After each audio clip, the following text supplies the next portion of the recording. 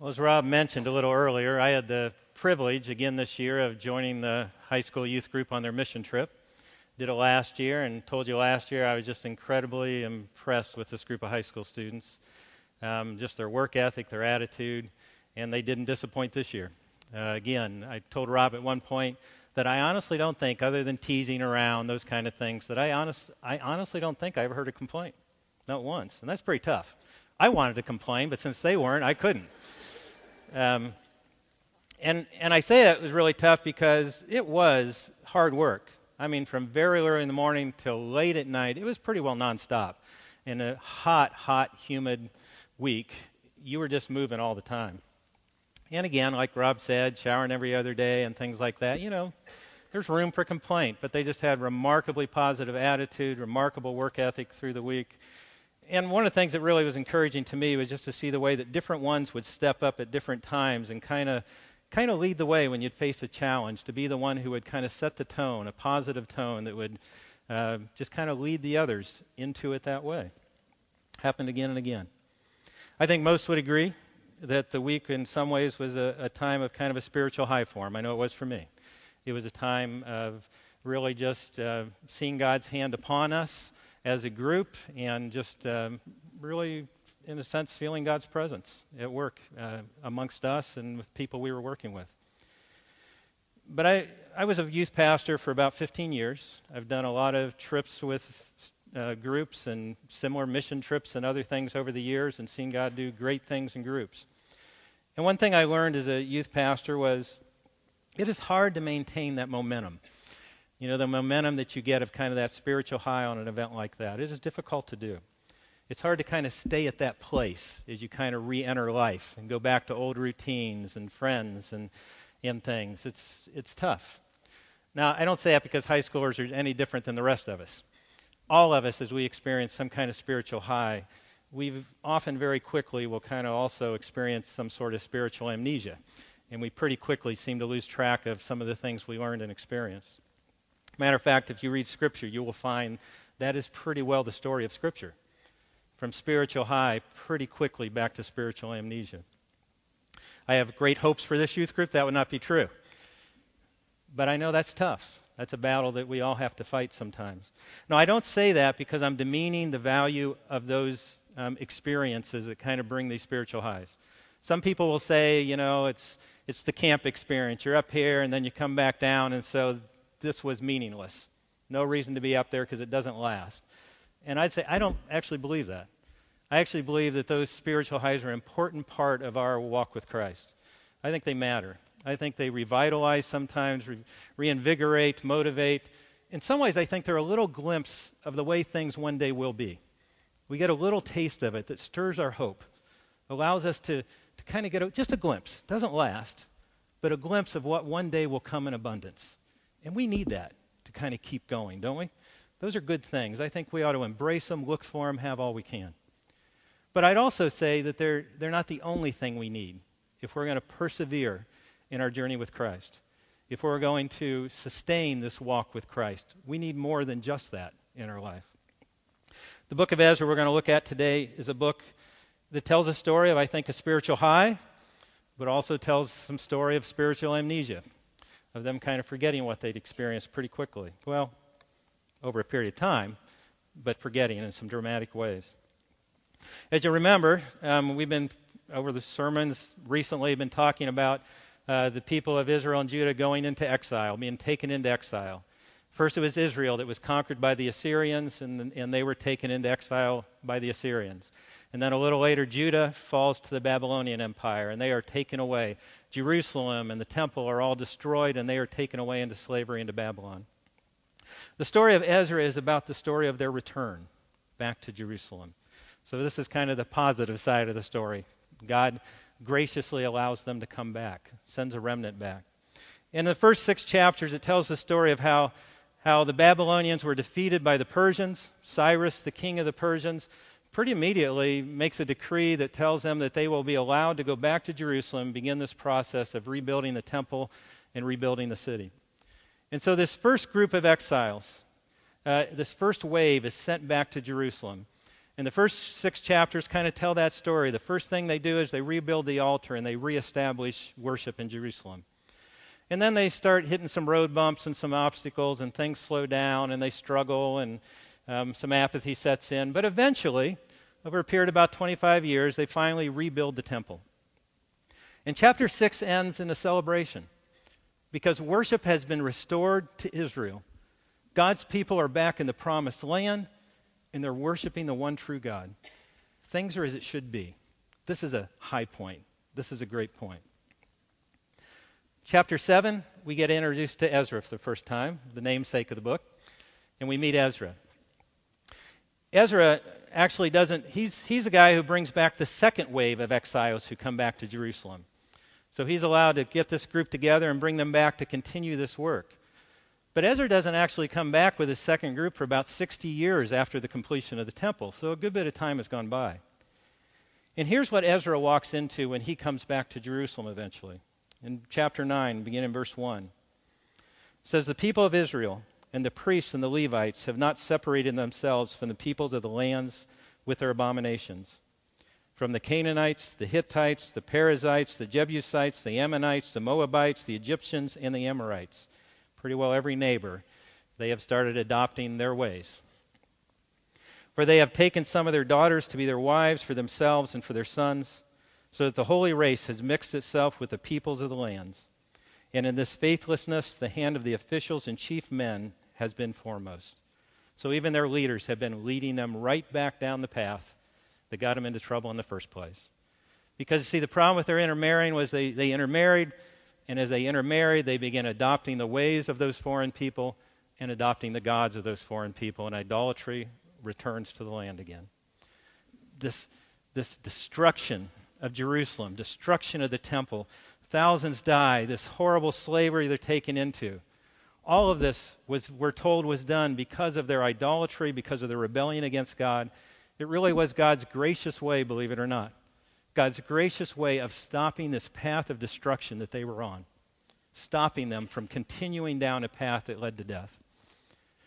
And he turns them around and he brings them back and he graciously returns them to the land. 60 years later, 85 years later, 95 years later, whatever, they're heading right back down the same path again. That's what Ezra walks into. Prophet Malachi, probably writing during the same time period, described the people of that time as apathetic about worship, miserly in their giving, quick to grumble, and very quick to compromise. Things, again, have pretty quickly slid right back where they were. Apathy and amnesia seems to be setting in. But one of the things I love about this story, that I love about many of the stories in Scripture, instead of God sitting back and crossing his arms and watching his people just walk down a path to destruction, God steps in and he intervenes. And he fights to win back the hearts of his people. Sometimes he does it by putting obstacles in the path. Sometimes very hard, harsh obstacles in the path to get them to stop walking that direction. Sometimes he graciously does it as he did in the book of Ezra, where he sends a man or a woman to them to be the person who calls them back, who invites them to turn around and go back on the right path and the right way. Ezra seems that he was the man for that moment. The man God chose to step into the life of Israel in that moment and call them back to right ways. So why Ezra? Well, we know from later writings that Ezra came to be known as the second Moses. So he's actually not talked about much in Scripture, but Jewish people really came to see him as a significant figure in their history. A person who, again, stepped in at the right time and saved them from destruction because of his ministry to them, because of the way he led them. We know that he was a priest and a scribe. Prior to the exile, those are separate offices. Now they've come together in Ezra, and we'll see that continue. So he was a priest. He led them in worship. He made the sacrifice on their behalf. But he was also a scribe. He was the one who studied the Word of God. He copied it and preserved it. And he also taught it. And we know that he did his job well, because the passage we just heard read, it says he was well versed in the scriptures of that time, the law of God, the first 5 books of our Bible. He knew them well. He was well versed in them. Matter of fact, if you look in chapter 7, verse 10, it says this: "For Ezra had set his heart to study the law of God and to do it, and to teach his statutes and rules in Israel. I love the order he put things in. He set his heart to study the Word of God. He was passionate about knowing and studying God's Word. But this wasn't just an academic exercise for Ezra, because then it says, and he also did it. He applied it to his own life. He lived out the things he learned. And then he taught it to others. As someone who teaches the Word of God, I know that I'm tempted often to kind of skip that middle step, to study and then to teach. Ezra studied, applied it to his own life, and then he taught others with both his words and his life. One commentator wrote this: with study, conduct, and teaching put deliberately in this right order, each of these was able to function properly at its best. Study was saved from unreality, conduct from uncertainty, and teaching from insincerity and shallowness. And we know from Nehemiah 8 that Ezra was a very effective teacher. Nehemiah 8 tells us that Ezra read the Word of God to the people and taught the Word of God to the people. And we know that was central to this spiritual renewal that happened in Jerusalem. His teaching was very important, and I think it was important and effective because he applied it. He lived it. Didn't just teach it. In fact, one passage I love talking about Ezra is in chapter 8. Turn there if you will, and we're going to look at a couple of passages. So turn to Ezra chapter 8 if you have your Bibles. And this is where he's just about to leave. He's just about to leave Babylon for this long, hard journey back to Jerusalem. Now, the route he probably took was probably about a 900-mile route. Very difficult, very dangerous journey with this group of people to get back to Jerusalem. And he needs protection. It's a dangerous route. Now, God has been using the kings of Persia to provide for God's people being sent back to Jerusalem. He's provided in many ways through them. And it's acknowledged many times that God was the one using them to provide. But in this case, Ezra says, beginning in verse 22, "For I was ashamed to ask the king for a band of soldiers and horsemen to protect us against the enemy on our way, since we had told the king, 'The hand of our God is good on all who seek him, and the power of his wrath is against all who forsake him.'" So Ezra, again, I think it would have been consistent with trusting God to say, I'm going to go to the king and ask for protection on this long journey. God often provided through those kings. But in this case, he knows I've been telling this king about our God, this king who is for his people and blesses his people and protects his people and protects them against their enemies. And so Ezra says, I don't want to ask him for protection because how will he perceive that? How will he see it? We see it, oh, you got such a great, strong God, and you need me, right? You need me to protect you along the way. So Ezra does what we see Ezra do many times. Ezra steps in, and instead of taking that obvious route for protection, we're told in verse 23, so we fasted and implored our God for this, and he listened to our entreaty. He turns to God and he prays. And that is Ezra throughout this story. He's a man who not only knew the Word of God and applied it to his life and taught it to others, he was also a man who bathed everything he did in prayer. He was quick to turn to God and ask for God's help, and knew that even if this route wasn't the right route, God would provide another way. He expected God to provide. Matter of fact, one of the things you see in Ezra is he looked around at his world through this lens of faith. When good things happened, when they succeeded at anything, when blessing came, he constantly attributed that to God. He looked around and he said, that's a God thing happening over there. God's the one who made that happen. Chapter 7 and verse 6, and verse 9 and verse 28. Then chapter 8 and verses 18, 22, and 31. All those cases you will find various versions of this statement. The hand of our God was on us. Ezra again and again looked around him, and whenever something good was happening, he was quick to acknowledge, that's God. God's doing something over here for me and for us. He looked through the lens of faith. One of the stories I've told students who were on the mission trip with us, it was one of my favorite moments in the trip, was where we had, after a long day, dropped them off, and they were going into a restaurant to eat, and I went look for a place to park the van, the church van.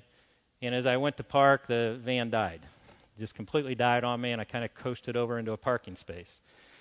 And so this is getting pretty late at night, and finally found someone to jump the van and get it going. and decided, after driving around a little and playing with it, decided it was probably the alternator had gone out on it. And so I just didn't turn on anything electrical I could, called the other leaders and told them I was going to go try and find a parts store someplace and figure out a way to get this thing fixed, because we needed that van the next day. It's going to be a hard trip without all our vans. So they figured out a way to get the students all back to the church that night without the van, and I went out looking for an auto parts store. Well, it turned out the store I actually found was in the part of town where we've been working most of the week, which was definitely the poorest, roughest part of town. And so I got there, and matter of fact, when I finally pulled in, I just thought, just to make sure it's the alternator, I just pulled on the headlights real quick, and as soon as I pulled them on, died. And it was dead again, wouldn't start. So I went into the AutoZone that I was at and asked him if he had the alternator, and I wasn't even sure I was going to put it on because I didn't have enough tools with me to do it. And he said, well, I don't have one, but there's one at another store half hour away. It's the only one he could find. And it's getting, again, late at night. And so I said, well, do you know anyone? Figure you're selling parts. Do you know anybody in this area, backyard mechanic or somebody that might work on this van tonight for me and get it repaired for me? He said, a guy just walked out buying parts that might be your guy. And he got out and ran with me out into the parking lot, and we caught this guy as he was just about to drive out of the parking lot, stopped him, get talking to him, and asked him if he'd help me fix the van. He told me, well, his biggest concern was that he knew the parts store was closing and we were going to be in the dark in the parking lot pretty soon. And even though he lived in the neighborhood, no way he wanted to be working on that van in that neighborhood in the dark. And he just kept telling me, I'm not so sure about doing that. And so finally talked him into it, and he agreed to do it if I would help him fix it, and we'd do it together. And so then we took this alternator out of this van, and he drove me half an hour to get the part, drove me half an hour back. We were under that van in the dark with a little pen light. That's all we had. A little pen light, trading off shining while we put this alternator in this van. Got it running. It was great. And at the end of it, I went to pay him the money that I agreed to pay him at the beginning. And he said to me, I just feel funny taking the money. Because our conversation for the whole couple of hours we were together was about the fact that he was a person who had just who knew Christ and had walked far away from Christ and been living a life very contrary to his faith. And our conversation for the couple of hours was about that, about walking with Christ. And he said, I just feel like God sent you here tonight for me. And so I feel funny taking the money. And I said, well, that's cool, because I'm pretty sure God sent you here tonight for me. So you are taking the money. And he was then willing to take the money. But it really was one of those moments you would say the hand of God was upon us. It was clearly one of those moments for me. A lot of people would say, you're just looking at the random events of life and you're just imposing God upon it. You're just trying to stick God into that story. The author of Hebrews wrote, without faith it is impossible to please God, because anyone who comes to him must believe that he exists and that he rewards those who earnestly seek him. I think when we look at our world through the eyes of faith, we are looking for God's presence and his activity. We're expecting him to show up, and we expect him to show up as a good God who wants to reward his people. It's what we expect. And I say, yes, I look at my world through that lens of faith. I absolutely do. Would I say to them, I can absolutely prove that was God? I say no. The scripture also says faith is being sure of what we hope for and certain of what we do not see. But I would also say to him, my faith is not without evidence. As I look around at the world around me, I think I see all kinds of evidence of God's presence and of God's goodness. As I look in his word and the story of how he's worked in the lives of people, I again see evidence of God's presence and his goodness. When I look at my own story and my own life, when I look even at things like my own conscience and my own longings, I see evidence of my God.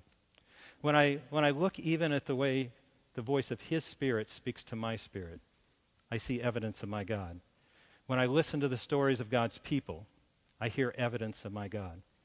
And I would say, yes, in the face of that evidence, I look at my world through the eyes of faith. And I absolutely look for my God to show up. I think Ezra was someone who he looked for God to show up. He expected to see God. He expected to find his goodness when he looked around. And when he saw goodness, he saw God in it. And he was quick to acknowledge it. Ezra was a man of God's word. He was a man of prayer. He was a man who looked at his world through the lens of faith. And I think that's one of the reasons God chose him to be this man for this moment, because that's the man he was. And so Ezra makes that long 900-mile journey back to Jerusalem. He's faced with this situation. The question is then, how does he respond? And there we learn something else about Ezra the leader. Because when Ezra walks into that difficult situation, people again turning away from God after such a short time, and again, you say 60 years, that's not a short time. But think of what they have experienced. Think of what they've gone through because of their idolatry and their sin, what they as a people have experienced. 60 years is a short time to forget that. And already they've gone back to old paths and old ways. And in the face of that, what I love is how Ezra responds to that when he sees it. We're told that in a public place, Ezra tears his clothes and he begins pulling out his hair, and he sits silently in that public place. All three of those were traditional ways in that time when how you grieve a death. So what he did was, before the people, he sat and he grieved over their sin. He let them see his sorrow over the direction they were going. And then he prayed a prayer. If you have your Bibles again, turn to chapter 9. I'm not going to read this whole prayer to you, but I want to read the first couple of verses for you. In verse 6 it says, "O my God, I am ashamed and blush to lift my face to you. My God, for our iniquities have risen higher than our heads." Our iniquities. Oh, you are. Ezra wasn't intermarrying, wasn't worshiping false gods. What I love is Ezra entered into his people. These were his people. He even took their sins upon himself, and he prayed as one of them from the inside. He didn't stand there and wag a finger and judge them and tell them, here's what you're doing wrong, even though they deserved it. Instead, he entered in as one of them, as a part of them from within. I think he set a model for them of how he hoped for and wished they would also respond to their sin, that they would grieve over it, and they would turn before their God and confess their sin. It says, our iniquities have risen higher than our heads, and our guilt has mounted up to the heavens. From the days of our fathers to this day, we have been in great guilt. And for our iniquities, we, our kings and our priests, have been given into the hand of the kings of the lands, to the sword, to captivity, to plundering, and to utter shame, as it is today. He goes on and he prays. And he talks about the fact we have suffered dearly because of our sin. You know God has commanded you not to intermarry with these foreign people, to stay pure, to continue to worship him. You know his commands. And despite our sin, God has graciously allowed us to return to Jerusalem. He has restored a remnant of his people back to the promised land. And then in his prayer he says, and God, how offended you must be, that even then we would again turn away from you. And he lays all that before the feet of God in his mercy. And again, I think what Ezra is doing is saying, people, follow me. Follow me in this way. One of the things I loved on our mission trip, one of the things, again, was just really encouraging to me personally, was watching how various students at various times would step up in the group. Whenever facing a challenge, when hard things would happen, I didn't see anybody preach a sermon to anybody. Maybe it happened, I didn't hear it. I didn't catch someone saying you should. Didn't hear any shoulds. But I love that there are various ones in the group, and it was various ones, time and time again. Wasn't the same person. When a hard thing would happen, they just kind of set a tone. There was kind of an attitude, and someone would kind of respond in a way that was a right way, that positive way, that let's take the challenge on and face it in the way that we as Christians should face it. And everyone else kind of knew that's the right way to go, and we follow. You know, sometimes I was following them because I wanted to go another way and knew it was kind of the right way. One of the times that Rob mentioned was the night that was our free night after a long, hard, very hot day. And again, only got to shower every other day. So this was our shower day. And if we didn't get back in time before lights out, we didn't get that shower. And I got to tell you, that's an important shower when you only get it every other day and you only got so much time to get it. And things had just gone wrong getting back from where we were, and subway problems and all these things. And Subway even kind of broke down track for a while. And again, when they were all singing worship songs on the train during that time, I was kind of snoozing, but they were all singing. And again, we get back to one of the subway stations waiting for a transfer, and Rob comes up to me and says, what are we going to do tonight about showers? Because we're clearly going to miss lights out. We're going to be in late. And I said, there's no way we can do showers, Rob. There's no way.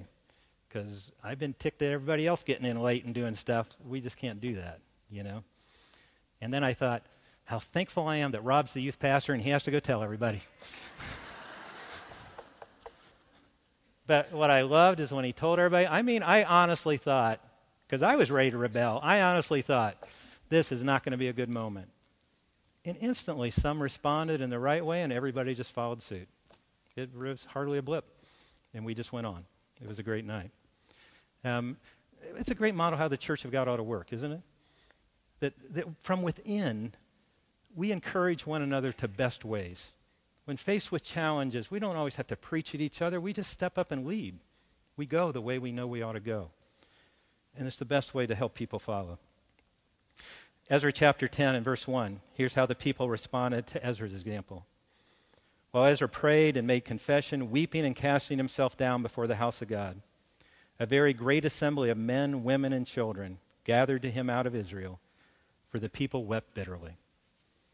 They joined him in his sorrow, and they repented of their sin, and they went back to right directions. I think Ezra was the right man for that moment. He was the right man not just because he was willing to step into that moment. He was the right man because he was prepared for that moment.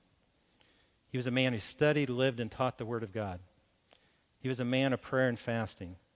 He was a man who saw and acknowledged God's hand in his life and in the world around him.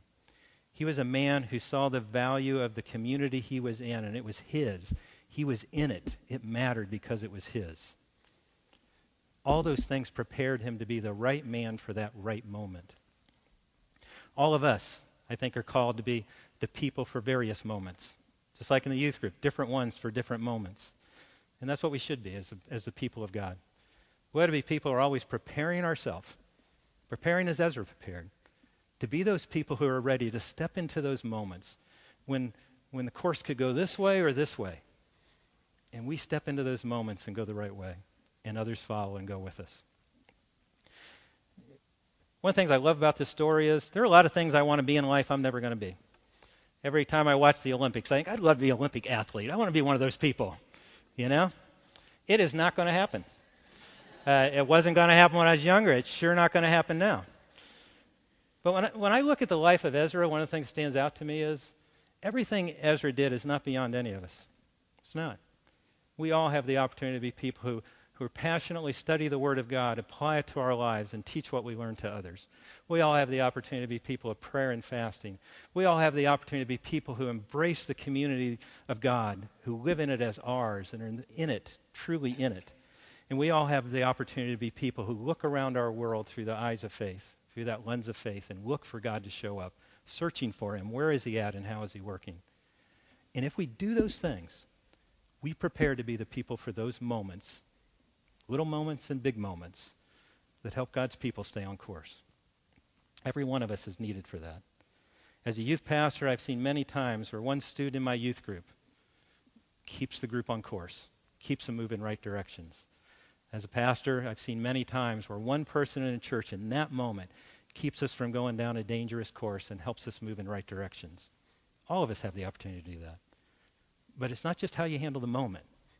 It's how you prepare for those moments. We need all of that if we're going to keep on this path and sustain it. Let's pray.